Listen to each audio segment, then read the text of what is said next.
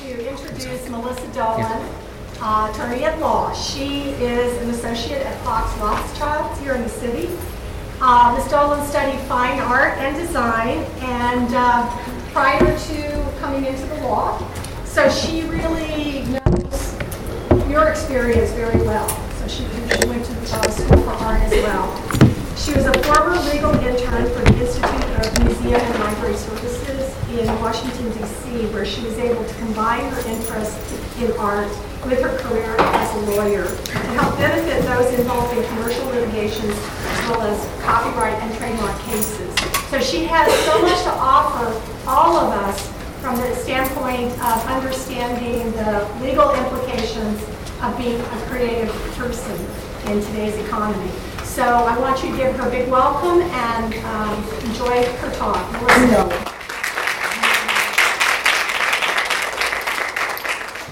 To give you a little bit more about my background, my name is Melissa Dolan, and I am a second-year associate at Fox Rothschild here in Philadelphia. I am in the litigation department, so that means is I'm a courtroom attorney. And what's interesting about my background as a litigator is I often see when things go wrong. When you're in court, it's not normally for a good thing. The corporate attorneys normally joke that they build things, they draft the contracts, they get everything going, and then litigators tear it all apart. And that's somewhat true, unfortunately. What's great about that is I have some inside knowledge on how you can prevent things from going wrong. I know the red flags, I know what you can do to prevent yourself from ending up in those courtroom situations.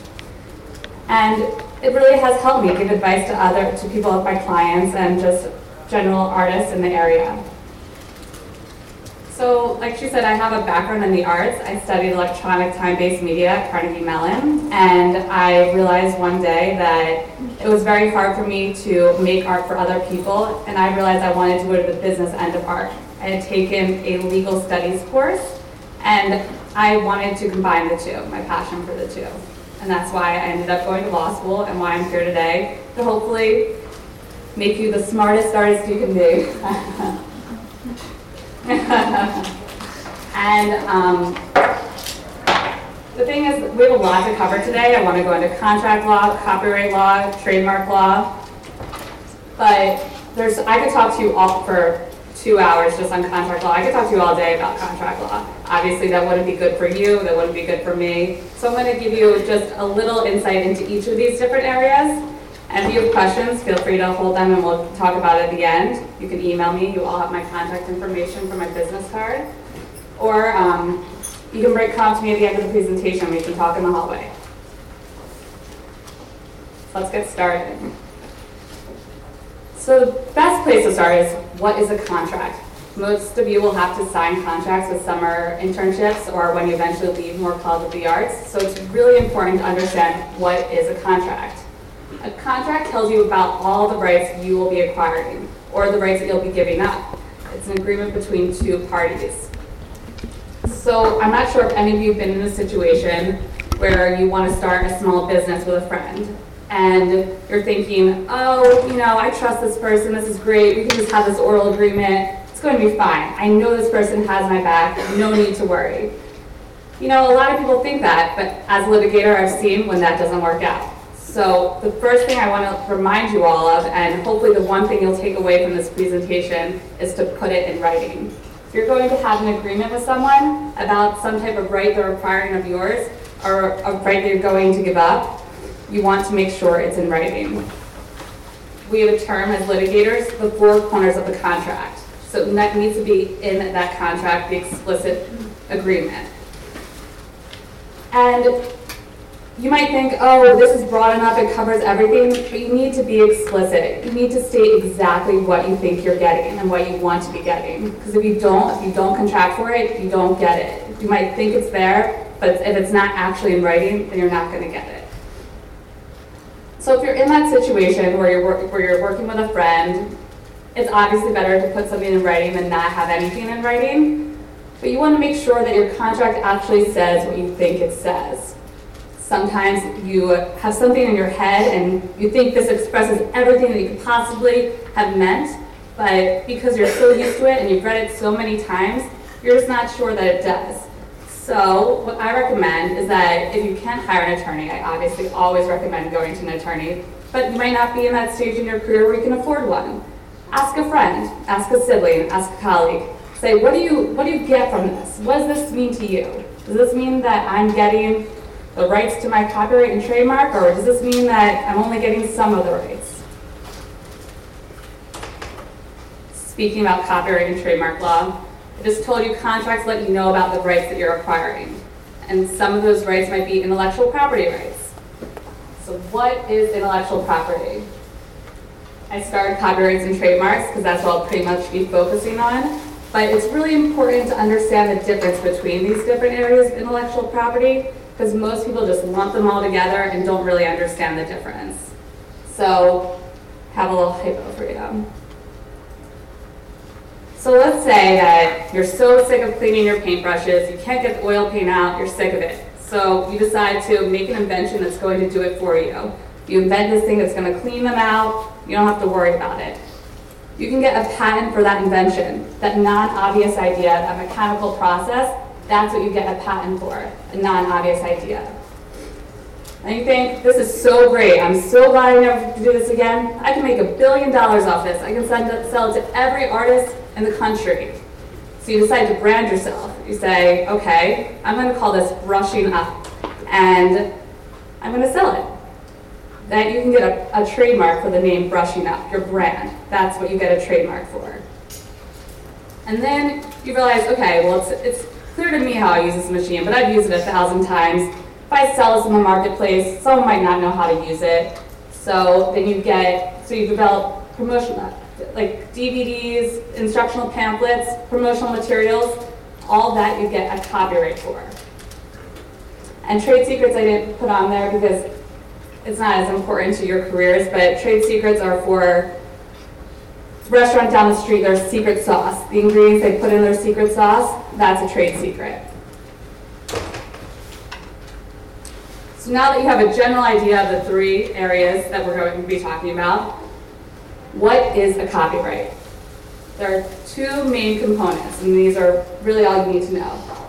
It's an original work of authorship fixed in a tangible medium of expression. It sounds like gibberish, so I'm going to explain what that means. So these are some examples of original works of authorship. Books, scripts, musical scores, artwork, designs, tests, computer code, rearrangements, or compilations. So computer code, you guys might be programming websites, HTML, all that's protected by copyright. That's an original work of authorship. Some of the others are more obvious. And then there are rearrangements or compilations. So let's say your favorite poet is Robert Frost, and you really think that all of his poems need to be read in a specific order. That's the only way people need to read them. So you would need to get permission from Robert Frost to put those poems in that order, to use his poetry. But then once you do, and you put them in that specific order, you own the copyright to that compilation, to that rearrangement, how you put them together. That's your original process. So I said it's original work of authorship, fixed in a tangible medium of expression.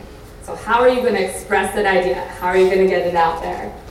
Paper, canvas, video and audio tapes, DVDs, CD-ROMs, computer disks, computer memory. So these are how you're going to get your idea onto paper. So now that we know a few things that are copyrightable, it's also important to know what's not copyrightable. So for an example, a work not fixed in the tangible medium expression. So I have this, I'll go back to the other slide, but Marina Abramovich, she's a performance artist. So this photograph is fixed in a tangible medium of expression. She has a copyright in this, or the photographer, however she arranged it with a photographer. But if she does not record her performance art, if she's just sitting across the table looking at someone, that's not fixed. Someone else can repeat that idea. She doesn't own that copyright. One of my favorite movies is Bring It On. If you don't write down the choreography moves, and a competitive dance team comes across the street, they see you doing your moves, they can use that in the competition too. It needs to be fixed in tangible medium of expression. Other examples of things that are not copyrightable: titles, names, short phrases, and the list goes on. But if you think about it, you can't stop someone else from naming the movie Gravity. If you stop everyone from using, there's only so many words in the English language, so we can't stop people from reusing those titles. And they're also not creative. So that's not the purpose of copyright law. It's not to stifle all expression. It's really to protect your creativity. And this is a big one. Most people do not understand that copyright law does not protect ideas.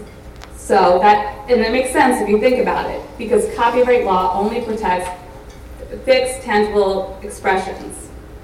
So an idea, if it's not on paper, if you tell someone, I have this great idea for a painting, it's going to be this beautiful sunset, all these things, but you don't actually make that painting, someone else can do it. Or business ideas. Some people think that they have this great business idea and that you can sue someone in copyright for stealing that idea.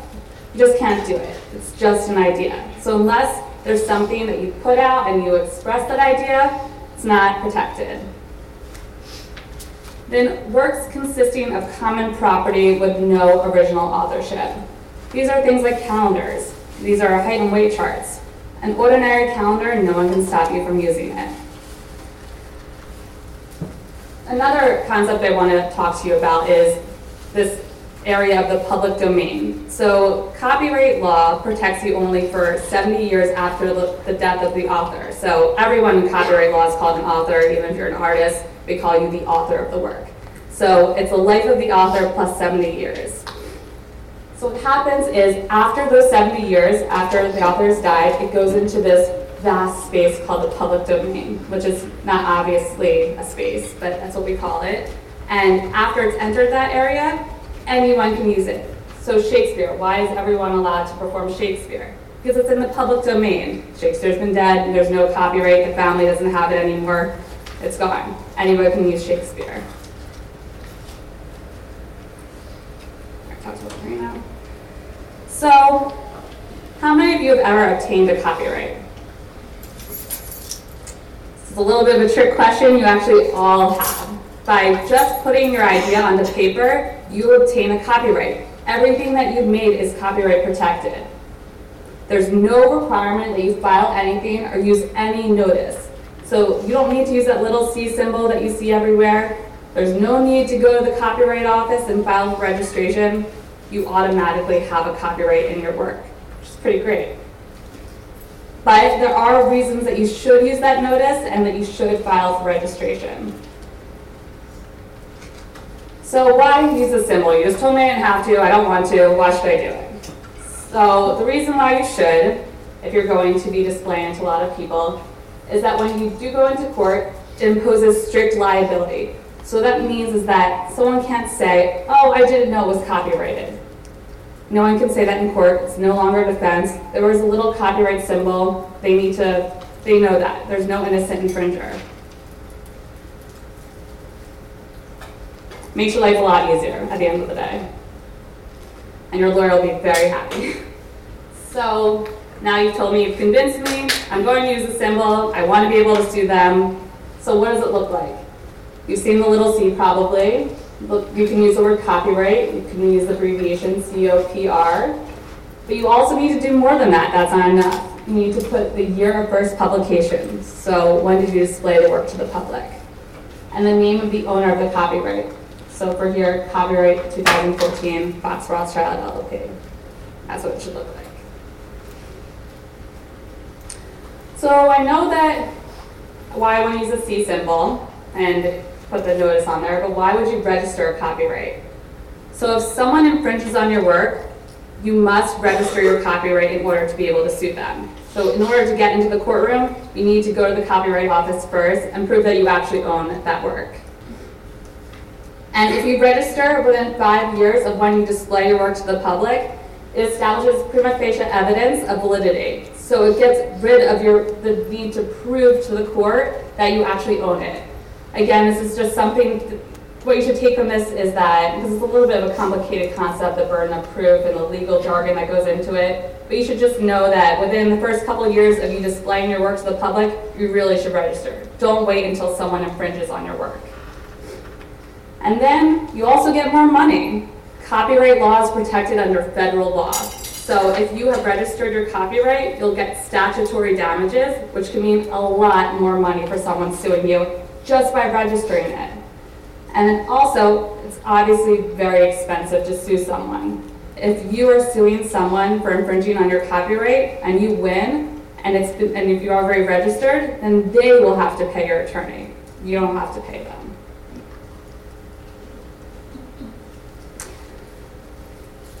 So who owns the copyright? So I just said, as soon as you put your idea into a fixed, tangible medium of expression, you immediately become the owner. However, there are exceptions. There's a work-for-hire situation, which most of you will be in that situation this summer if you're in internships in arts areas. So let me explain what a work-for-hire is. This is a really important concept that you really should understand to avoid any legal issues. Basically, if you're an employee of a company, so you're on their payroll, you're using all their resources, they've hired you, then they own what you've made for them. You're making a logo for them, you don't get to take that logo with you. They own it. However, if you're just making a website for them, you're not on their payroll, you're not their employee, then you're an independent contractor. And in that situation, unless they've asked you to sign something in writing that says that they will own whatever you make for them, then you still retain those rights. So it's really important over the summer, when you leave Moore College of the Arts, that you remember, if you make something as an employee of that company, you don't own it. So don't go using it other places and representing it as your own. Let's say that you're not in a work-for-hire situation. You own it, you made it here, you own this. So then you have two options. The options are to sell or to license. And there's a very important concept, the difference between intellectual property and physical property. And most people think that they just get it, but it can get confusing when you actually get into a licensing situation. So if you're a fashion student or a fashion designer, if you make a design, the pattern that you make, that's your intellectual property. But when you actually make the clothing from that pattern, that's the physical property. So you can license out your design, your intellectual property, or you can sell the clothing. You can take on the burden yourself and you can use your design yourself and sell the clothing. So I want to give you an idea of what you'll see in these licensing agreements. You will probably all come across a licensing agreement down the road if you decide to stay in the visual arts. So first, it establishes the parties. It could be you, and let's use Target as an example. Between you and Target, you have this great new jean collection that they want to put in all their stores. And then it establishes how you're going to use that design, that pattern for those jeans. So suppose you only want them to be able to sell them wholesale and not retail. You can say, you can only use my pattern for this type of thing. You can't use it for everything. You don't have to give them a blanket license to do whatever they want with your design. So you can control that. So make sure you look over the license and really read what it says. Again, I recommend going to an attorney if you're in this type of situation. You can you can establish it's only for 1 year. I'm gonna do this for 1 year, see how it goes. If I don't like how it's going, I'm gonna terminate it. You can do the territory. So you can say that I'm only going to give you a license for South Jersey. I'm not going to let you sell anywhere else. All the Targets in South Jersey, go ahead. How rights can be exploited, something like wholesale, retail, how they're going to pay, what happens if someone violates the agreement. I said you can use it exclusively, but then I go ahead and sell it to another jean store. What's going to happen upon a breach? Then what's very important are indemnification clauses. So let's say that you didn't actually make the design for those jeans. You actually saw them in another store, you stole the design. You were panicked, you really needed to get something for this presentation with Target, so you represented it as your own. If the license agreement has an indemnification clause, what that means is that if that person who actually owns the copyright to those jeans finds Target and sues Target for violating their copyright and infringing on them, you're liable. You'll pay all the damages, you'll pay all the attorney's fees, everything that goes with it. You can be out a lot of money. So before you sign something like an indemnification clause, make sure you're positive that you actually own those rights.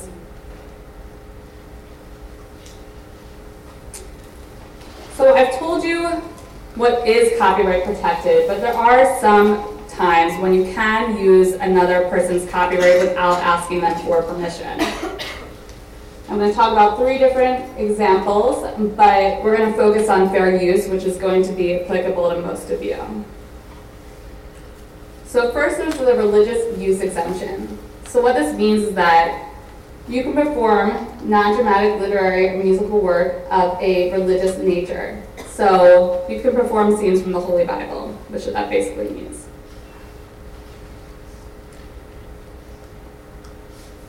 Then there's fair use. So there are times when you can use someone else's work without the author's permission. And so these are some of the times that you can use them.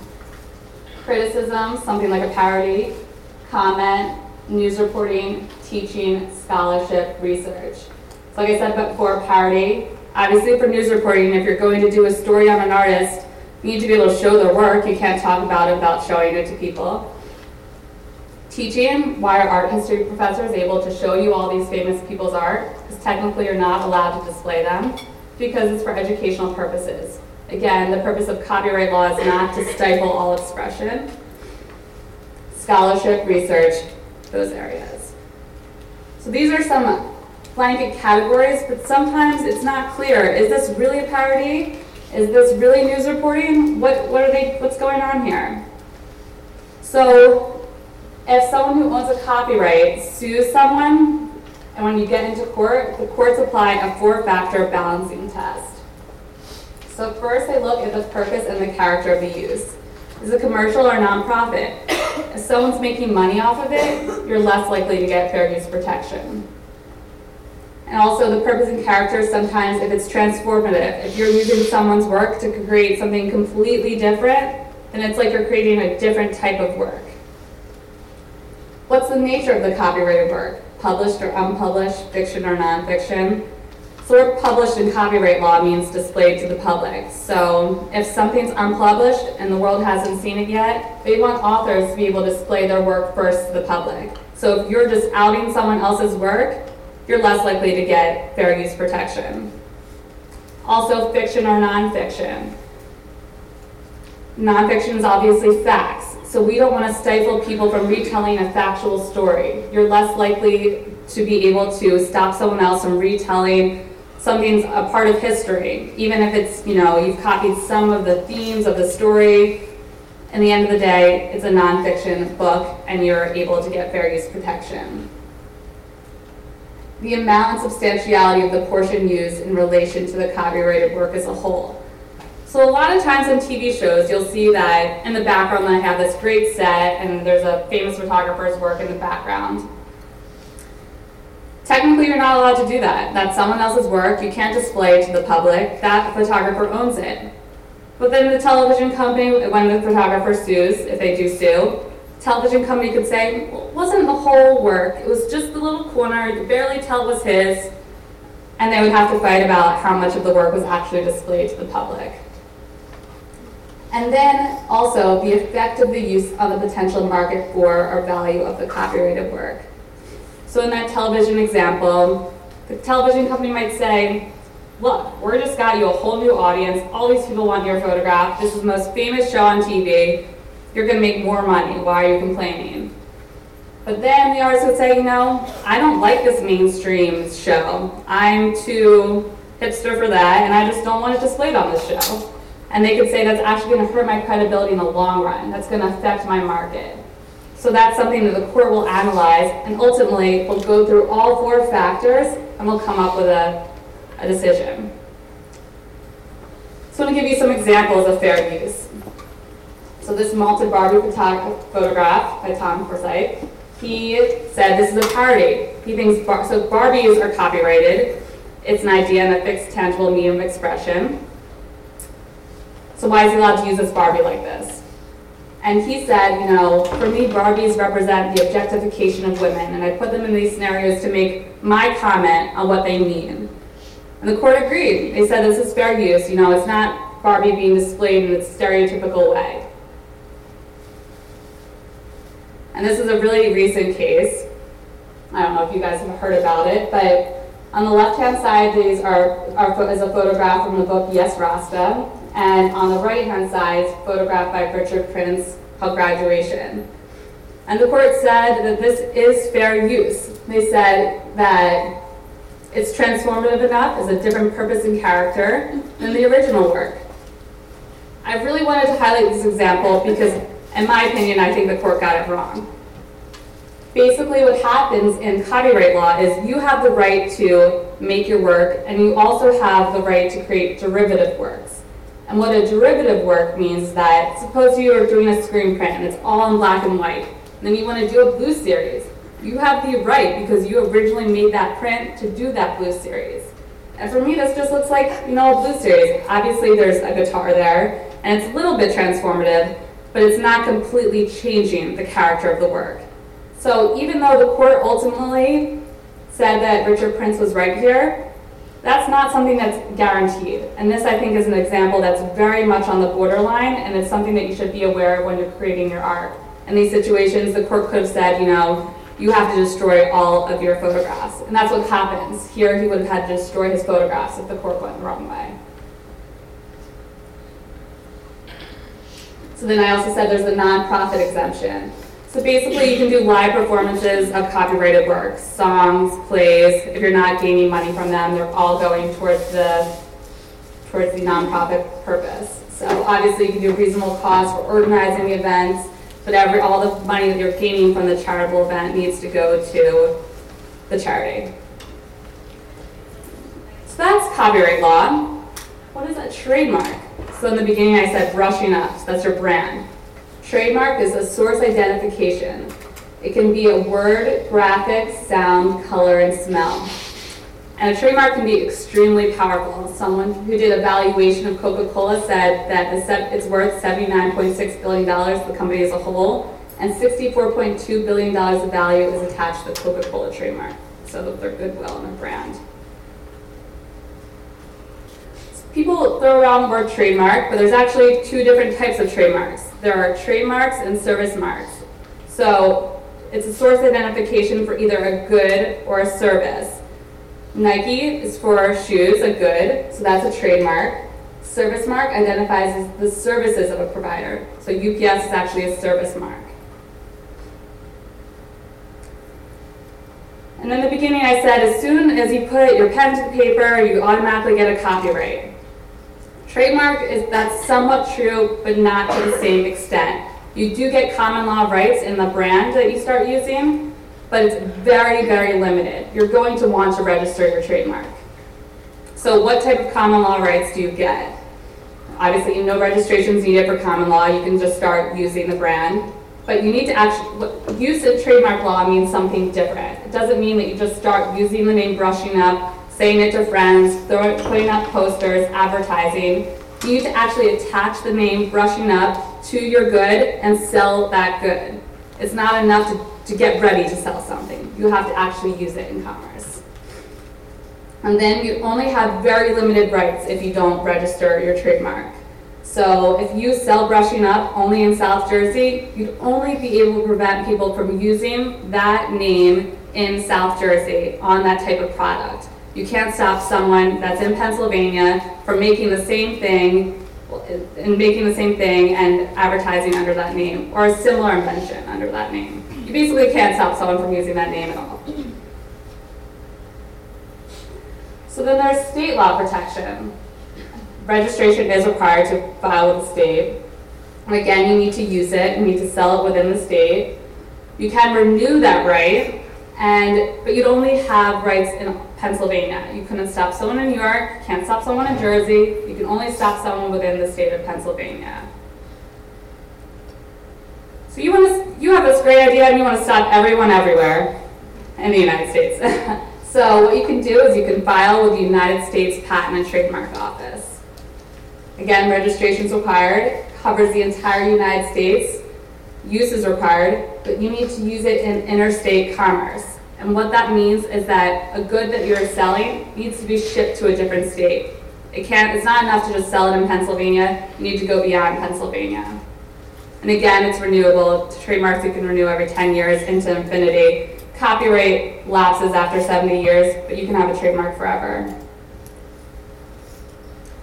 So let's say down the line you guys are all extremely successful, have these big companies, and you decide you want to launch a sister company. Brushing Up has become huge. You want to do a sister company for a different line of products, and you know that you want to have rights to the entire United States. So normally you have to actually use the trademark to get federal protection. But in an ITU, an intent to use application, you don't have to actually sell anything. You can, you're launching in 6 months, you can file this type of application and it'll hold your place in line. So eventually you'll have to start using the mark, but you'll have 6 months before you'll have to do so. So let's say, okay, let me back up also. Copyrights are pretty easy to file. I would recommend maybe doing one with an attorney. You could probably figure it out on your own. I'm not necessarily advising that, but you could. Trademarks are much more complicated. It's something you really want to go to an attorney for if you have the resources. I would find the budget to do it. It's really, really worth it. You want to make sure you're getting the rights to the area that you're thinking about. So let's say you've gone to an attorney, you're going to file, you're filing a trademark with the United States Patent and Trademark Office. But the United States Patent and Trademark Office needs to approve your application. So you don't automatically get it as soon as you file. It's possible that they'll deny your application, but while it's pending, there's different symbols that you should be using. And unlike copyright law, where you don't really have to use a symbol, you do for trademark law. So you do a little TM symbol for a trademark, and it's SM for service mark. And then once your trademark is approved, you want to use this little symbol for both trademarks and service marks. For state registered service marks and trademarks, you can use this symbol and this symbol for service marks. So different trademarks have different strengths, which is a kind of tricky thing to think about as one trademark being stronger than the other, but you want to choose a strong brand. So what is a strong brand?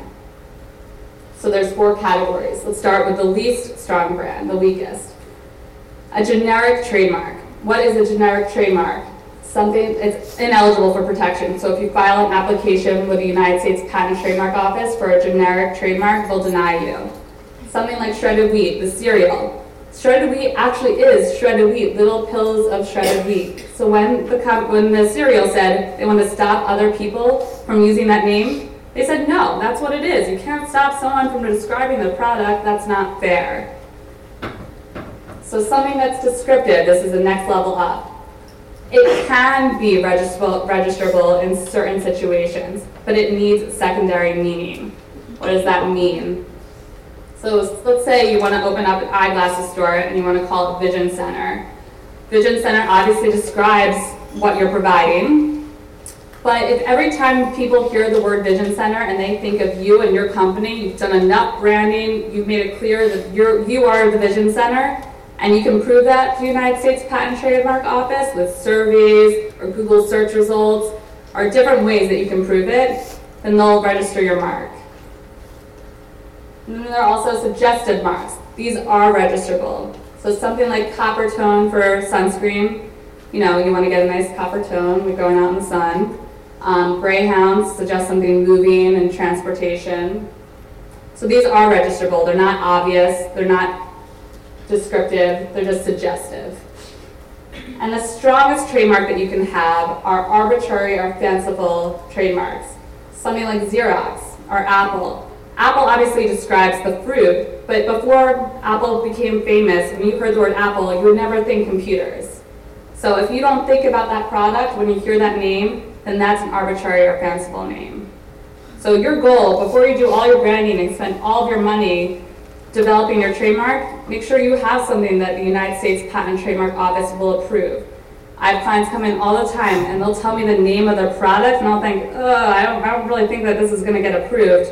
And they might have to rebrand all over. So really think about it if you're developing a name. So I told you before that generic marks are unregisterable. Also laudatory phrases. Dunkin' Donuts wasn't allowed to say that they're the best coffee in America. They can't register that. Deceptive marks, geographically misdescriptive and geographically descriptive. So Philadelphia pretzels describes pretzels are being sold in Philadelphia. You can't stop someone from using the word Philadelphia. That's geographically descriptive. Or if you're selling Vermont pretzels in Philadelphia, that's geographically misdescriptive. You're not suggesting where they're actually coming from. And then pretzels obviously is generic if you're actually selling pretzels. And then morally or culturally offensive marks, someone was denied registration of the word Jesus, the name Jesus.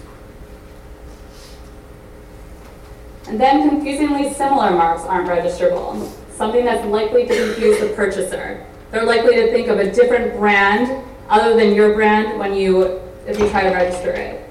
So by just adding the word the in front of Pepsi, people are still going to think Pepsi. You might try to spell it a little differently, but if people hear the name Pepsi and it's spelled like that, it's still going to be denied registration. And nowadays, Apple has really done a great job of branding themselves with a little I in front of all of the products. So if you're selling a computer product, something called iCharger, people are going to think that Apple's making that product. So you can't do that either.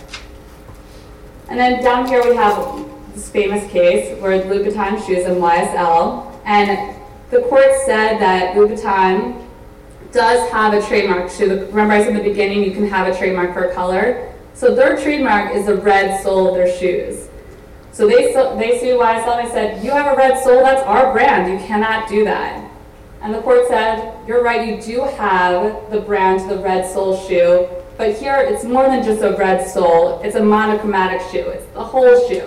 So people aren't going to look at that shoe and think necessarily Louboutin. They're going to think, they might think something different. So you can't do a red sole that's not monochromatic, but you can do this. And then you might have heard of Dumb Starbucks. A lot of people are saying, oh, it's protected by parody.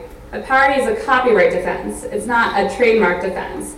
But I do still think, so it would probably not be protected. The reason why is for dilution purposes and tarnishment purposes. By someone who owns a famous mark, someone like Starbucks, can stop another person from using that mark if it's going to lessen its uniqueness. So if dumb Starbucks are popping up all over the place, selling the same type of coffee, Starbucks is not going to have as powerful of a brand. It's going to hurt their goodwill. Also, you can stop someone from using an infringing mark that portrays the infringed mark in a negative light. Obviously, putting the dumb in front of Starbucks is trying to cast it in a negative light. So for those reasons, if Starbucks actually wanted to sue the person that popped up dumb Starbucks, they'd probably win.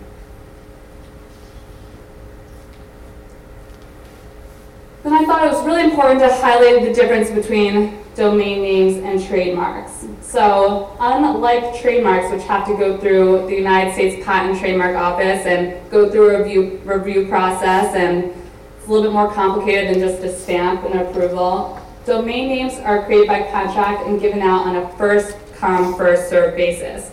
If Nike.com is available, you can say, I want Nike.com, and you can own it. Doesn't mean that they won't try to stop you and sue you from using it down the line. So if you have a famous trademark in your domain name, you could own that domain name, but be careful because someone could sue you and you would have to give up that domain name. But that's something that we see very, very often at the law firm, is that someone is suing a cyber squatter. So basically what a cyber squatter are these people that go see these new companies and they realize that this company's going to make it big. They don't have a website yet. I'm going to buy up this website.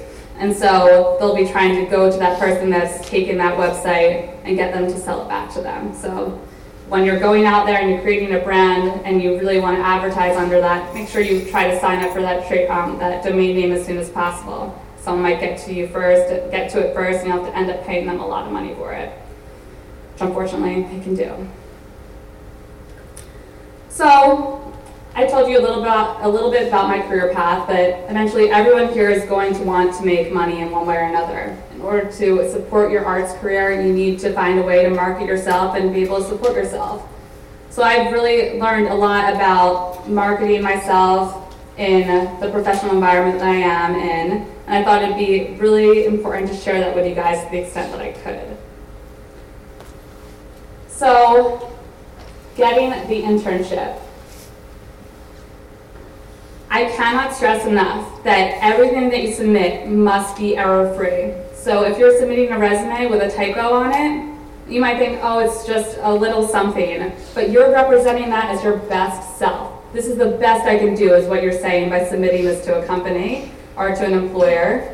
So you want to make sure that there are absolutely no typos. Have someone else read it over. Professionalism is so important. We completely just get rid of candidates if we take writing samples. And if you submit a writing sample and there's an error in it, we don't even look any further. We're like, this is someone who's sloppy. So make sure that everything's error-free. I don't mean to scare you, but it's just the truth of the matter. And then update your website and portfolio. So, right, a lot of you probably have websites where you put your portfolio on your website. Maybe freshman year you were just doing painting and drawing, but then you discovered video art. And now all you do is video art, and you want to get an internship with someone doing video art over the summer. They type in your name into Google and they go to your website and they only see paintings and drawings. They're going to be like, what is this person talking about? They're not a video artist, they're a painter and a drawer. So you want to make sure that you update your website so you can really portray yourself as a person you're advertising yourself to be. And for me, I update my bio. I update my bio all the time. I can't say that I'm a lawyer who's in the arts if I don't have anything on my bio that says that I've done anything in the arts. Manage your social networking image. Nowadays, most of you will have Facebook accounts, Instagram accounts, whatever accounts you have.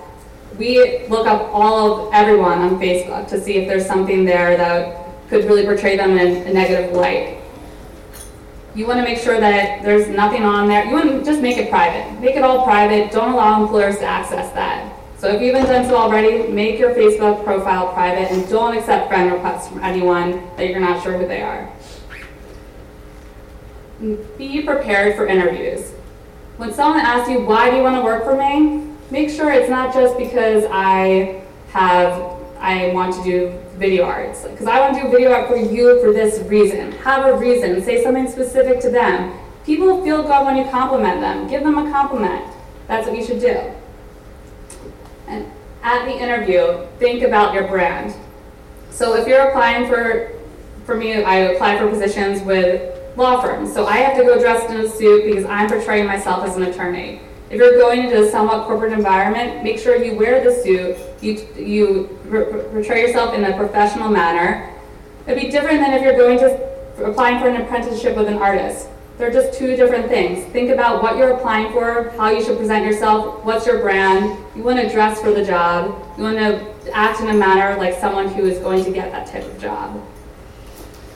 And after the interview, follow up. It is so important to send thank you emails to remind them of who you are, what you talked about, add things about your conversation. After the internship, so important to stay in touch. Make sure that you ask them out for coffee if you're still in the area. Say that you want to get lunch, whatever you can do. And then if you've left more and you're still looking to get connected in the community, get involved based on your strengths. If you're good at lecturing, do lectures. If you're good at going to networking events, go to networking events. If you're good at writing articles, write articles. Whatever you're good at doing, make sure you do that. Don't say I can do everything, because most of us have some type of weaknesses, and it's better to play up your strengths than to just do everything. And if you do go to networking events, it's so important to not arrive late. Oftentimes, I try to go early, and I go to people when they're by themselves and they're more approachable. So get there early or arrive on time, and then make sure you actually talk to people. Showing up is not enough. I think this is something that's very hard, at least for me. You need to ask for what you want. If you want a job with someone, say, I'm really interested in working for you. I want this job. They might not know by you talking to them that you want to work for them. So make sure you say, this is what I'm interested in. And you'd be surprised by how many times you can get what you want by just asking for it. And you miss 100% of the shots that you don't take. I've learned this lesson 1,000 times. What's the worst that can happen by telling someone that you want the job? They could say, I don't think we have a position available. Move on, next one. It will work eventually. And again, follow up after the internship. So that's all I really have for you all today. Does anyone have any questions? Yes. So with the copyright laws, there's a problem that I see a lot where they have people in other countries taking their stuff off of their websites and then reprinting it. Mhm. How would you fight something like that?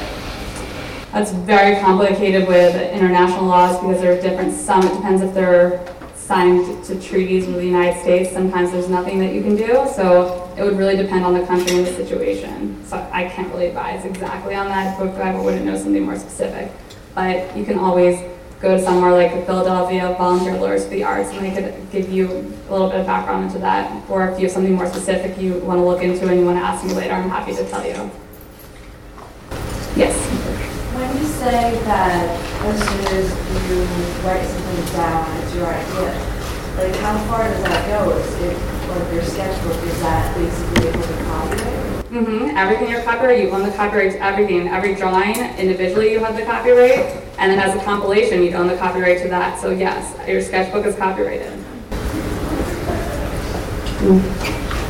So if you were to be a part of a company, and would it be possible to get it somewhere in your contract that you can still take whatever work you've done for them and use it as an example of your work so long as you don't sell it? Definitely, it's something, so that's a great part of contract law. You can contract for anything, you can ask whatever you want. So I think that it's important that if you want that right, that you ask for it and say that this is something that you want to be doing.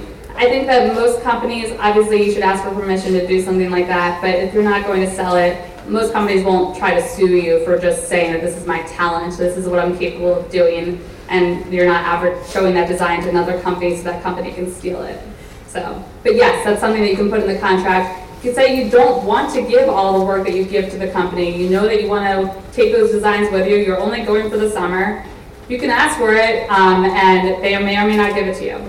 Can I just interject? On your contract, do you guys remember there's a part where we've actually put that in there on the internship contract? It's asked for you if you have the right to use it for your portfolio. Looking ahead, Moore's thinking ahead. Yes? What could you do in a situation where, like, what if you actually come up with an idea and you make it tangible, but somebody steals it and then they copyright it for themselves? Well, you made it first, so you own the copyright, and they can't do that. So you can sue them for doing that. So it wouldn't really matter that they had the copyright be invalid because they weren't actually the author.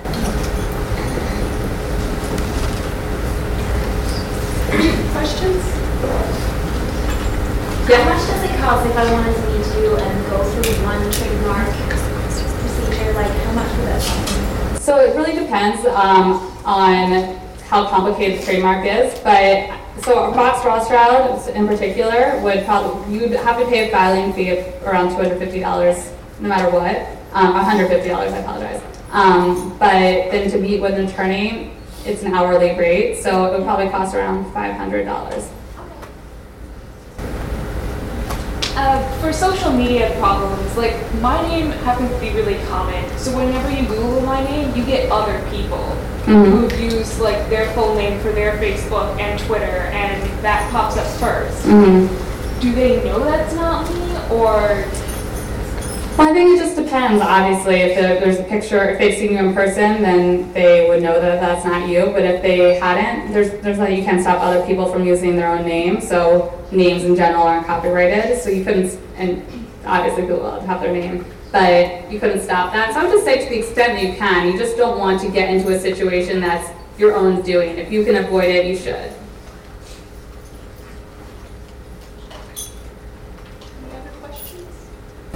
I have a question. Yes.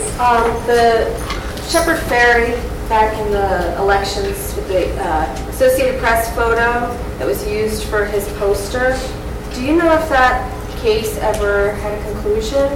It was settled, so we don't know actually what would happen with fair use there.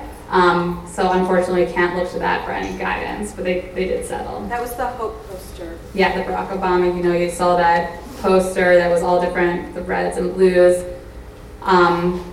It looked exactly like that picture, but it did transform it. It became a print instead of a photograph, but it was the same expression. It was using the underlying work. Was it a derivative work, like we said for the other photograph? Was it fair use? I think the court could have fun with analyzing something like that. I sure could. So, but we definitely don't know because the party settled. Them Starbucks thing, they say on their website that they are using fair use and it's okay. You think there's no way to... Correct. People say things all the time that they don't understand fully. So I don't know if they consulted with attorneys or not, but I can't imagine that they did. Fair use protects copyright law, not trademark law. So the name Starbucks is a trademark, it's a brand, so it wouldn't protect that. So a lot of people are spreading that around as a defense for everything that they've done. I've heard that it's a publicity stunt, so I'm not sure that Starbucks wasn't in on it to begin with. I'm not really sure what happened there. But no, it was not protected by fair use. And that's a great thing. The internet is not necessarily spreading the truth, as you may or may not realize by now. Definitely don't believe everything you read. That's something that you've probably been given as advice before, but it's really true. Just because that's what they say they're using as their legal defense, I wouldn't hold up in court. Yes? If you make something and someone takes it and copyrights it first, how do you prove that you did it first? Well, so that's why you should probably register it as soon as you've done it, if you can. But you would, if you put the date at the bottom of a lot of your work, so if there's a date at the bottom, that could establish that. If you displayed it at a show, it would depend what it is. Like if you're making a website, I'm pretty sure there's history there. It can show you when it's been put up and everything like that. If it's a sketch, I would recommend putting a date at the bottom of everything. But you just have to use circumstantial evidence to try to prove it to the best you could. So, which is why I do recommend, even though you don't have to, you should copyright things that you're going to want to sell eventually. Yes? If someone, say you're doing a show, a jury show or something, and just arbitrary people just coming by, just taking a lot of pictures of your work, do you have any rights to ask? Yeah, so that's your payment you get to display. They're technical, they can take it for their personal use, but they can't then go display that to the public, and they really shouldn't be taking those photographs in general if they're going to be. What? Yeah. So you can say. Because they really wanted, whatever copy or to do whatever. Right. So technically, they're not allowed to do that. They're not allowed to at least display those photographs to the public. You own that right as the artist. You can only do what you can to stop people. I don't think, obviously, you can physically restrain them unless you can say no cameras and make people check them at the door or something like that, or to the extent the gallery has people in charge or wherever you're displaying them. It's tough. People are going into museums and taking pictures of famous pieces and they're selling them in the gallery. It's really unfair. It's really just an unfair thing about people's access to cameras, but it's kind of the reality that we live in. So I would just make sure you're on the lookout for people trying to sell those photographs. Well, and if they post it, say they post it on Flickr or wherever, are they allowed to do that? They're not selling it, they're not benefiting from it monetarily. No, but there's still, that's like the whole, so that's only one of the factors, the commercial factor, but that's using the whole work, and it's in whatever context, you have to look at all those factors, and they wouldn't be allowed to do something like that. Pinterest boards, people put things up on Pinterest boards all the time, and they think, just because people do things, people have other people's copyrights on their websites. I once had a client call me, and he was doing some type of sporting website, and he had all the flyers stuff all up on his website. It's like, did you ask for permission for this? It's like, no, but everyone does it. That's not a reason that you're allowed to do it. If they decide to come after you, they can. So you can go after someone. It's just expensive to sue someone, so you have to decide how much it's worth it to actually get them. You can always go to, another thing that's worth mentioning is, even if you don't have the financial resources to hire an attorney for litigation, they can always send a cease and desist letter to someone, and they're extremely powerful. If they're on attorney letterhead, they won't cost a lot of money for an attorney to do for you. and they can just scare someone into stopping. So I would try that if it's worth it to you before you move forward with something. Yes? I used to like the movies that I like to watch. I would pause a scene that looked great and do a painting of like a screenshot. Is that like somebody owns the rights to the movie, but it's the fact that I'm painting it enough to make it mine? Well, it's just a screenshot of a scene of the picture, so it's not the whole movie, right? So it's a very small portion of the movie. So again, it's something you want to think about. It's technically not yours, you didn't set it up. I think I can't give you advice as to one way or another, whether it would definitely be okay, because they do own the copyright in that, but it would have to go through the fair use analysis. So technically, that is a copyright issue that you should be aware of. It's kind of at your own risk if you want to keep doing something like that. Are there any other questions? One more question, Devin. I was always under the impression that clothing can be copyrighted because it's wearable. It's not actually a piece of art unless it is actually art itself. Right. So what you're saying is that the pattern itself is copyrighted? I was just kind of confused, so I just wanted to... No problems. That's definitely a tricky area. So the functional aspects of clothing aren't copyrightable. So you can't stop someone from making a functional shirt. But if your shirt is different in a non-functional way from other people's shirts, or the jeans are some type of embellishment or pattern on the jeans, that's copyrightable. That design is. So it's something that's non-functional as the piece of that clothing. So clothing is copyrightable, but it's only to the extent that it's not part of like a regular pair of jeans, if that makes sense. Because I know Forever 21's been taken to court a lot because they've copied top designers all the time. But from what I understand is that they always won the case because it was so hard to say oh, this is they definitely copied it, even though to me it looks like the same exact thing. Right, so it would just depend on if you can prove that it's non-functional, which is definitely a difficult thing to prove. So it is harder for clothing designers than it is for other type of artists, for sure. But there are battles that you can win, and there have been copyright cases where designers have won those cases. It really just depends. It's the part of intent. So when you see a knockoff case, the intent to be fooling someone. Part of that. Bad faith can go into it, but it's not necessarily a factor. But it really would just make you liable for more damages if you're proven to have bad faith. All right, well, thank you very much.